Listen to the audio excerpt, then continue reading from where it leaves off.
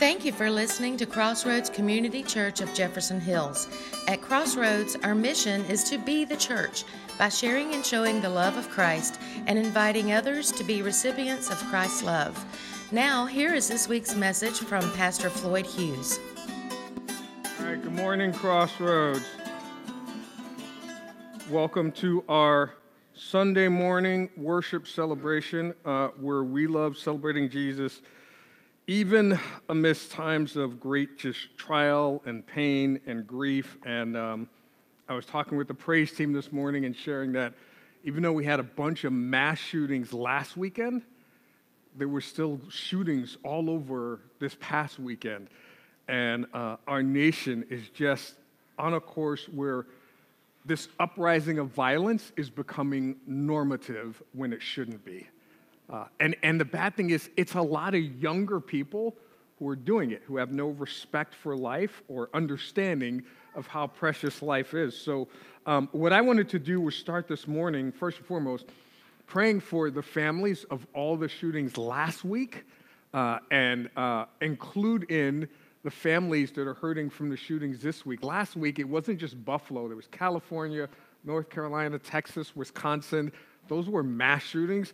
We don't even know about the places where there was just individual shootings that took place all over the place. So I'm going to ask you guys to stand, and we're going to start just by praying for these communities. So God, we lift up the families of all of these communities and the ones that we didn't mention, where just mass violence took place, where loss of life took place. We understand that these families are grieving. We pray that we, the body of Christ, would begin to have more conversations about treasuring life, about how important it is to respect life. We pray that in our nation, that we would just join together and help these communities heal from the hurt.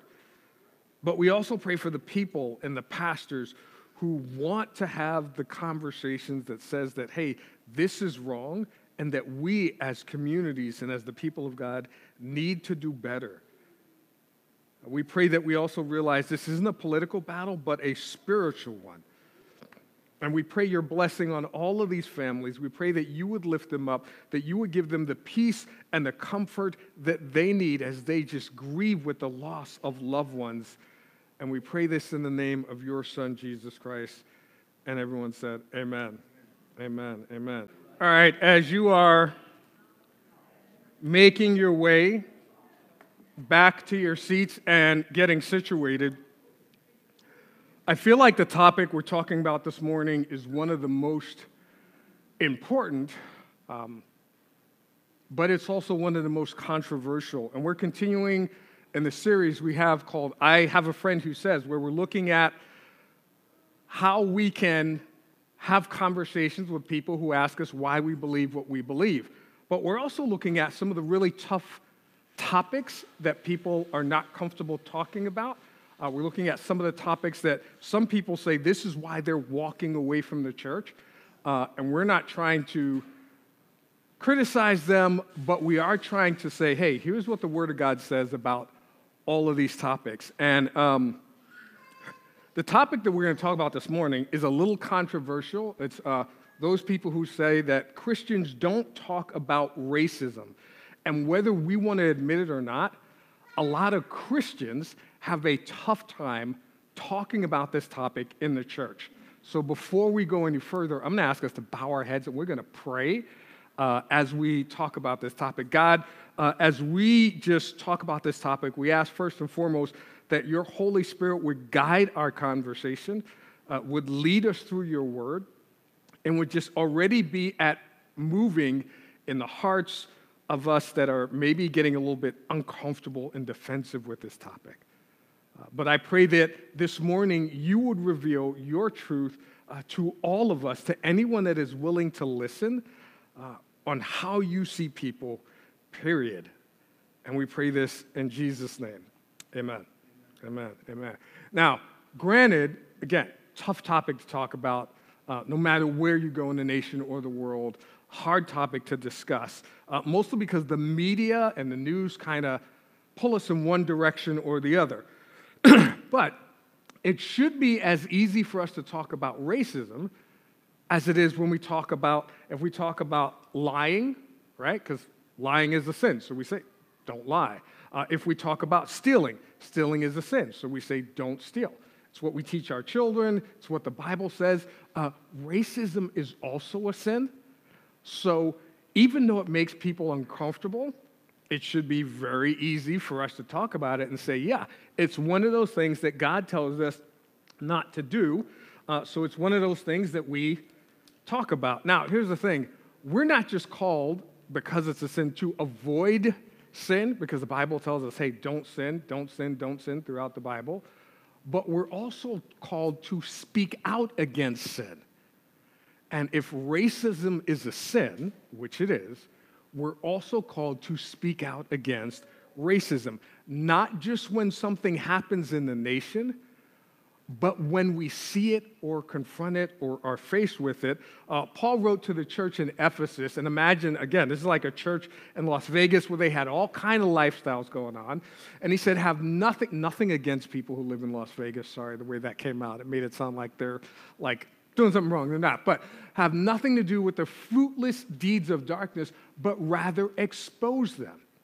Right? So when we come across things that are not of God or that are dark or that are wrong, which is why we talked about morality, then what we're supposed to do is expose them. That doesn't mean we degrade people, but it does mean we identify and call out, well, hey, I don't know how you feel about that, but from my perspective and from what God reveals to me, that's wrong, that's sin, and I'm not supposed to have anything to do with it. But here's what typically happens. Instead of us calling out the deeds of darkness and exposing them, what happens is something happens in the nation, right?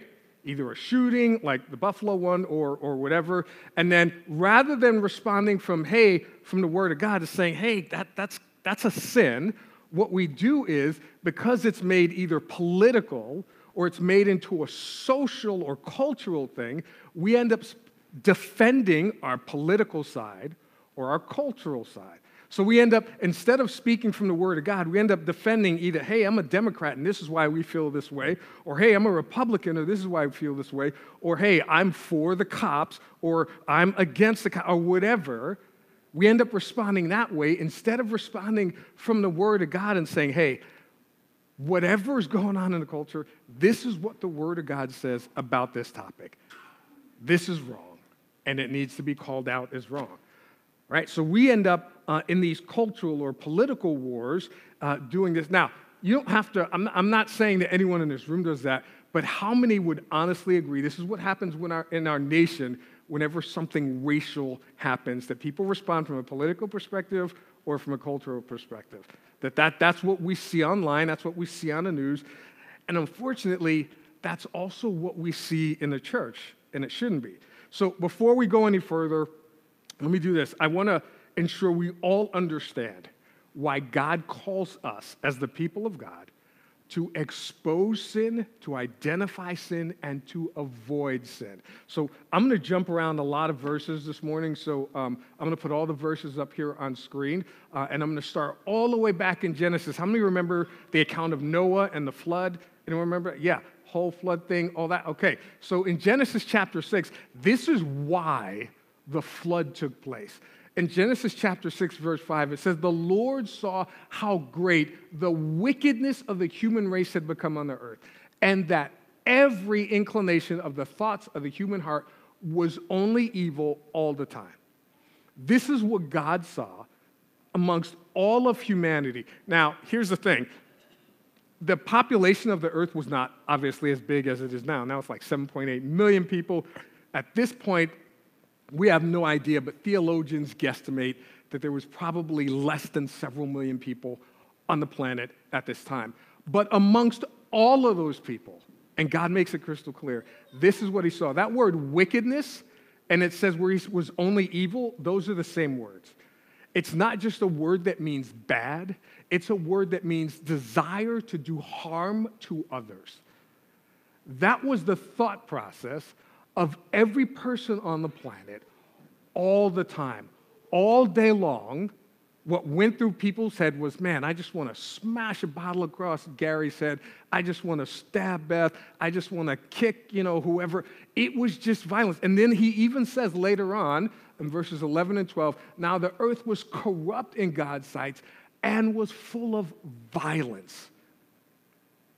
That's what caused the flood. I get people that say, well, this is just, God being mean and he couldn't control evil. And what they don't understand is we're the evil.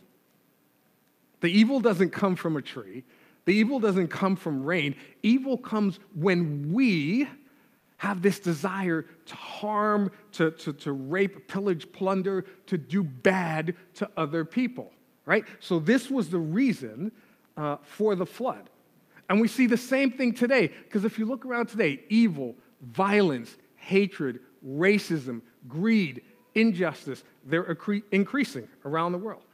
We're not seeing more things on the news about, look at all these great things that people are doing for humanity. We're seeing more things on the news about this shooting, this killing, this stabbing, this war, this robbery, this theft, this people hurting one another, destroying people over and over and over. So what we are called to do as the people of God, rather than what God did back then, rather than God saying, I'm just going to destroy all humanity now, instead what he says is, hey, I sent my son to die in the place of all these people who are doing wicked so they don't have to die. And what we, the people of God, are supposed to do are supposed to carry that message to the world so that they know that they don't have to stay in this state, that we don't have to live in a world full of evil and violence and hatred and racism and greed and injustice. We can live in a world where people look at one another and say, hey, I may not agree with you, but I'm going to love you the way God loved me. I may not like your political perspective, but I'm going to love you the way God loved me. I may be a little bit jealous, I got to be honest, because you have 2 Teslas and I'm on a skateboard, but I'm going to love you the way God loved me. Right? That's the kind of world that we could live in if we, the people of God, did what we're supposed to do. Now, here's the thing. There were, last week, many of us heard about the shooting in Buffalo, and then some people heard about the shooting in California, but there were actually 8 mass shootings last week. These, again, just the mass shootings that we heard of, right? There were individual shootings all over the United States that didn't make national level news. But just last weekend, 72-hour period from May 13th to May 15th, 17 people killed, 49 injured just in mass shootings. And here's the problem. What the church should do is step up and say, hey, this level of violence that's going on in our nation, it's wrong, it's sinful, it's not right. But the conversations that are taking place in churches all over the world, all week long, was about gun control, was about political debates, and was about Johnny Depp and Amber Heard and their court session. No one was talking about the senseless loss of life and how wrong that is, unless it was like from a political perspective, right?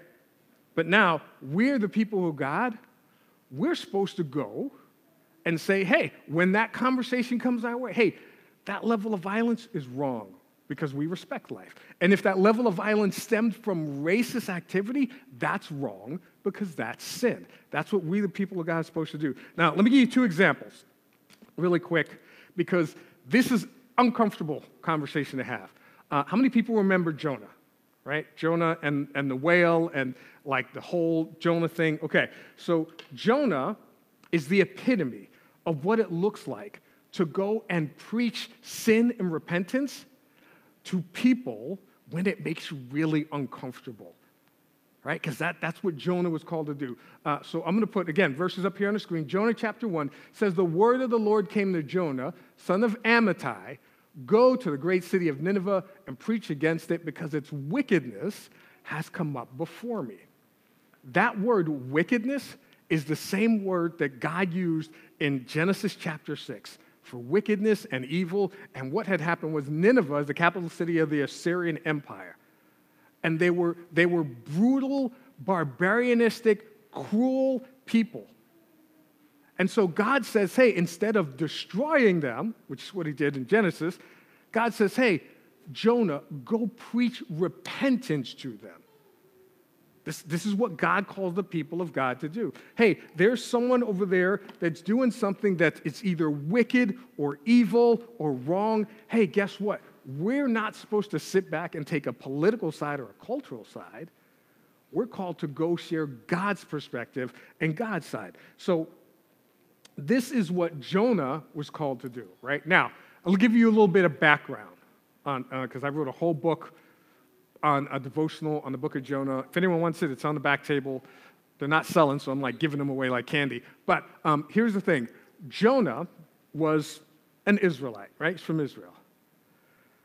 The Assyrians were descended from this group of people called the Akkadians that date all the way back to the Tower of Babel. The Akkadians had a different cultural mindset than the Israelites, so they were different culturally. The Akkadians were technically a different nationality because they were from a different nation, so they had different nationalities. Israel had defined borders, and they would say, hey, yeah, we will fight to defend the land that God gave us. That was their political perspective. We're not going to go out and conquer lands. We're just going to fight to defend the land that God gave us.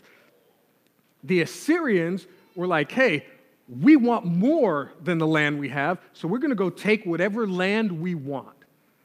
So they had different cultural perspectives, different political perspectives, different technically racial or people groups, different languages, totally different everything. But God said to Jonah, go preach repentance for their wickedness to a people that are different than you racially, culturally, and politically. And Jonah did the thing that most of us would do when we're asked to go preach to like someone who doesn't like us. And actually, it wasn't just to like them. Because they were a conquering nation, the Assyrians were technically an enemy of Israel. So Jonah told, hey, go preach to these people who are different than you. They look differently. They speak differently. They have different politics. And they're potentially your enemy. God says, go preach to them. And Jonah says what we would say, not today, God. Not doing that. And he runs from God. And most of us are familiar with the story of Jonah because of the whale, right? He gets swallowed by a whale. We all remember that. But the theme of it isn't the whale. The theme of the book of Jonah is God's desire for his people to preach repentance across racial, cultural, and political lines. To go and say, hey, this thing that you're doing is wrong in the eyes of God. It's sin in the eyes of God. And I'm acknowledging that. I'm calling out, like I said in Ephesians, the fruitless deeds of darkness that you are engaging in. Today, the same is true. This is what God expects from his people. That we're not going to shy away because it's a topic about racism or it's a topic about violence or it's a topic about whatever, that we're going to go do what God has called us to do and preach the truth of repentance and stand up and preach against evil. That's what we're supposed to do. If that evil is people are stealing, we're going to say, hey, that's wrong, that's a sin, you shouldn't do it. If the evil that they're doing is involving in racist activities, then we still call it out. It's wrong, and we're not supposed to do it. Let me give you one more example of this, of how Christians are called to not just avoid sin, but to also speak out against it, even if it's a racist issue, even if it makes us uncomfortable. Right? So in Acts chapter 10, this is what we read. In Acts chapter 10, it says, at Caesarea, there was a man named Cornelius, a centurion in what was known as the Italian regiment. He and all his family were devout. They were God-fearing. He gave generously to those in need, and he prayed to God regularly. Now, what's going to happen is God's going to end up sending Peter to this person. His name was Cornelius, right? He was likely Italian because he was in the Italian regiment. So Peter is from the nation of Israel. Cornelius is Italian. They have different cultural backgrounds. They have different nationalities, right? Peter is from a fishing, he owns a small fishing business. This guy is high up in the military. So they're probably in different financial categories. Not only that, Peter's from the nation of Israel. Well, one of the first things they said to Jesus is, Jesus, are you now going to free us from being under Roman authority? And Jesus said, hey, it's not for you to know the time or the place, right? Cornelius worked for the government that was oppressing Israel. So they had different political beliefs. But yet God says to Peter, hey, you need to go speak to him, because Cornelius was doing the exact same thing that Peter, the Israelites, and that you and I do. He was a devout, God-fearing person. He gave generously to those in need, and he prayed to God regularly. He was seeking God just like anybody else, even though he was a different culture, even though he was of a different race, even though he had a different political belief. And so God says, hey, guess what, Cornelius? In order to truly know me and to experience salvation, it needs to be through Jesus Christ. So I'm going to send the Apostle Peter, one of my most trusted people, to you, and he'll share this with you. But first, God had to really break down the walls of division in Peter. And here's why. And verse 28, it says this: Peter shows up at his house, and he says to Cornelius, Cornelius had gathered all his family and friends to hear, because if God says, hey, I'm going to send someone to you, he's like, I want all my family, friends to hear this. Peter shows up and he says to them, you're well aware that it is against our law for a Jew to associate with or visit a Gentile. But God has shown me that I should not call anyone impure or unclean. So when I was sent for, I came without raising any objection. Why have you sent for me? Here's the thing. God clearly says, he's not a respecter of person. He doesn't look at race. He wants everyone to know him and to experience his love. But Peter's cultural upbringing said, hey, if you're not like me, I can't hang out with you. I can't go to your house. We're not going to coffee. I don't want to be in the same school with you because you're different than me. And he says, our law says it's against the law for a Jew to associate or visit a Gentile. The reason why he says our law is because that was Jewish law, but it wasn't God's law. And what a lot of people do is they come up with these cultural practices, even in the church, that violate God's law. Because God's law is for everyone. Love your neighbor. It doesn't matter what they look like. But we come up with practices that says, well, I will love them if they look like me, or if they vote like me, or if they're from the same community as me. And that's why if you look in many of our congregations, and I'm going to start wrapping this up because it looks like it's going to storm outside. In many of our congregations, we have Democratic congregations, we have Republican congregations, we have all white, we have all black, we have all Hispanic, even though in that community there's a mix of all that. But they separate because of the cultural things that they have put into place. Now here's what happened next. Peter began to speak and he said, I now realize, because the Holy Spirit had to show him how true it is, because it was a foundational truth according to God's morality, that God does not show favoritism, but accepts from every nation the one who fears him and does what is right. You can replace from every nation with from every color, from every political status, from every background, and from every culture. God just wants people, and when it says fears him, that means that has reverential awe for him. Doesn't mean that they're afraid of him, right? But God accepts them all. Now, Peter began sharing the gospel with them. He begins telling them about Jesus, and he says, all the prophets testify about him, Jesus, that everyone believes in him, who believes in him receives forgiveness of sins through his name. It says, while Peter was still speaking these words, the Holy Spirit came on all who heard the message. They didn't have to have an altar call. He didn't have to say, now bow your heads and raise your hand, or come to the front, or as he was sharing the word, they put their faith and trust in Jesus. And as we've said over and over again, for those who do that, God gives them the promised seal of the Holy Spirit. So the Holy Spirit fell on them. The circumcised believers who had come with Peter were astonished that the gift of the Holy Spirit had been poured out on even the Gentiles, for they heard them speaking in tongues and praising God.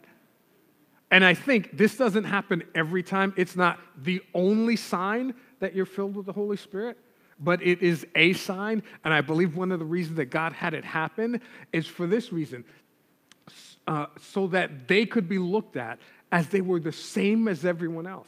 This is, to me, one of the most powerful statements in Scripture, because Peter then looks at these people who previously he would not have even gone into the same room with them.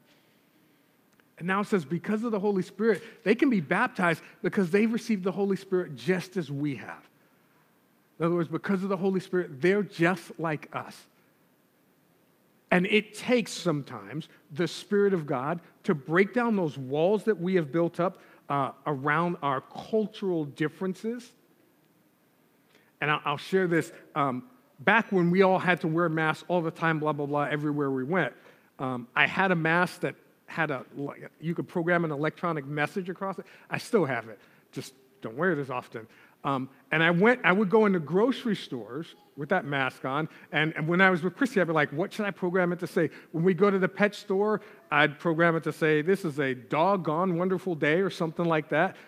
When we go to the grocery store, I would program it to say, like, food is life, or something like that. But I went to one meeting at the Jefferson Hills Borough Building, and there were a bunch of people there, and I had the mask on, and I programmed it to say, I am just like you. And the reactions were just all over the place. Some people would look and say, what does your mask say? And I'd say, oh, here. And I'd stand still so they could read it because it was scrolling. And it would say, I am just like you. I could see them reading it. And they would like, yes, you are. That's awesome. That's great. Some people would be like, oh, that's a cool mask. Other people would look and say, I am just like you. And then they'd look weird. And they'd look me up and down, and I could see them shaking their head and mouthing, no, you are not, as they walked away. Because for them, because I'm a different race, I'm not just like them. And there are many people, maybe not in this room, but who we have in our families, in our circles of influence, who still have this same issue to where, because of their cultural upbringing, they don't see people the same. And it literally takes the Spirit of God to transform their hearts. And that's where we come in. If we're not calling out racism as sin, we're not giving them an opportunity to see it from God's perspective. And you would think that throughout the Bible it's crystal clear. This is the way God sees all people. But those cultural walls, years of this is the way we've been taught or we've done it, are hard to break down, even when God shows you that you were wrong. Because this took place, I forget the year, like 9 or 10 years after the resurrection of Jesus Christ. A few years later, the same Peter who God showed that, yeah, these people are just like me, he goes back and he says, I don't want to hang out with these people because they're not like me. And I'll close with this verse, these couple of verses as the band comes up. It says, when Cephas came to Antioch, I opposed him to his face because he stood condemned. This is in the book of Galatians. And Paul is letting them know that, hey, that Cephas is Peter. Cephas was his given name. Jesus changed his name to Peter once he realized that, hey, you're beginning to see things from God's perspective. The reason why Paul refers to him as Cephas is because he wasn't acting like a Christ follower. He was acting like he did before he came to know God. And what he condemned him for was his sin. It says this, for before certain men came from James, he used to eat with the Gentiles, but when they arrived, he began to draw back and separate himself from the Gentiles because he was afraid of those who belonged to the circumcision group. James was like the brother of Jesus Christ, and he became like the leader of the church in Jerusalem. But they still had that Jewish culture ingrained into them. So when they came, Peter used to hang out with everyone. He used to go to coffee, they went bowling, they went axe throwing, they had fun. But then, when the Jewish people came, who were like, why are you hanging out with them? Peter was like, I don't know Beth. I just bumped into her outside. It's like, I don't hang out with them. I don't do anything with them. The same Peter who the Holy Spirit showed, hey, do not, the same Peter who said that I know that God wants everyone to experience him, is the same Peter who fell into his back to his old cultural practices of looking at others who were different and saying, I want nothing to do with them. Paul says this, the other Jews joined him in his hypocrisy, so that by their hypocrisy, even Barnabas was led astray. This is why we have to call it out, because if we don't, it spreads. It spreads because it's deemed, hey, looking at others who are different, whether because of their politics or their skin color, and saying it's acceptable to treat them differently, spreads, because then it becomes acceptable in the culture. But what we're supposed to do is what happened here. Is what Paul did. When I saw that they were not acting in line with the truth of the gospel, because they weren't, it's sin, he said, I confronted him to his face in front of everyone. We don't have to be mean about it. We don't have to be angry about it. We don't have to do anything other than share that, hey, this behavior is sinful. It's not from God. And it's unacceptable for anyone who calls themselves a Christ follower to behave in this way. This is the message that we're supposed to communicate. We're not just supposed to avoid sin. We're supposed to speak out against sin. And racism is sin, so the church is supposed to speak out against it. Let me, before I ask you guys to stand, actually, why don't you guys stand up? I'm going to close with the song, but I want to end with this thought. If you come across someone who is drowning, none of us goes and says, hey, let me go get Congress to pass legislation because the politicians will save them. Nobody does that. Nobody says, hey, let me go get a vaccine for you from the doctor's office because that's going to save you. Maybe once you're pulled out of the water, it will save you, but that won't help you. Because you identify that this is something that the politicians can't fix. Someone is drowning. The medical community can't fix them unless they're willing to jump in and save them. Sin is something that legislation cannot fix. Racism is sin. There's no legislation that is going to change the heart of a human being. There's no vaccine that's going to change the heart of a human being. The only thing that is going to do that is the redemptive power of the blood of Christ, so that they begin to see people the way that God sees people, worthy of being loved and accepted. I'm going to ask you to bow your heads. God, we just lift up, we'll just start with our community. And we know that there's racial tension in our community and the surrounding communities, and we know that it bubbles up and it boils over whenever something happens in the nation. We know that there are people within our families and friends and in other congregations all throughout these communities who have these same racial tensions. Black people, white people, Asian people, all over. But what we pray is that those people who are called by your name would see people the way that you do and love them the way that you do. And that we would, as Christ followers, avoid sin and speak out against it. And we pray this in Jesus' name. Amen. Amen. We hope you enjoyed the message. If you did, please leave a comment on our webpage, crossroadsofjeffersonhills.com, or our Facebook page. You can also join our Sunday celebration every Sunday at 10:37 a.m. We look forward to hearing from you online or in person. Thank you and God bless.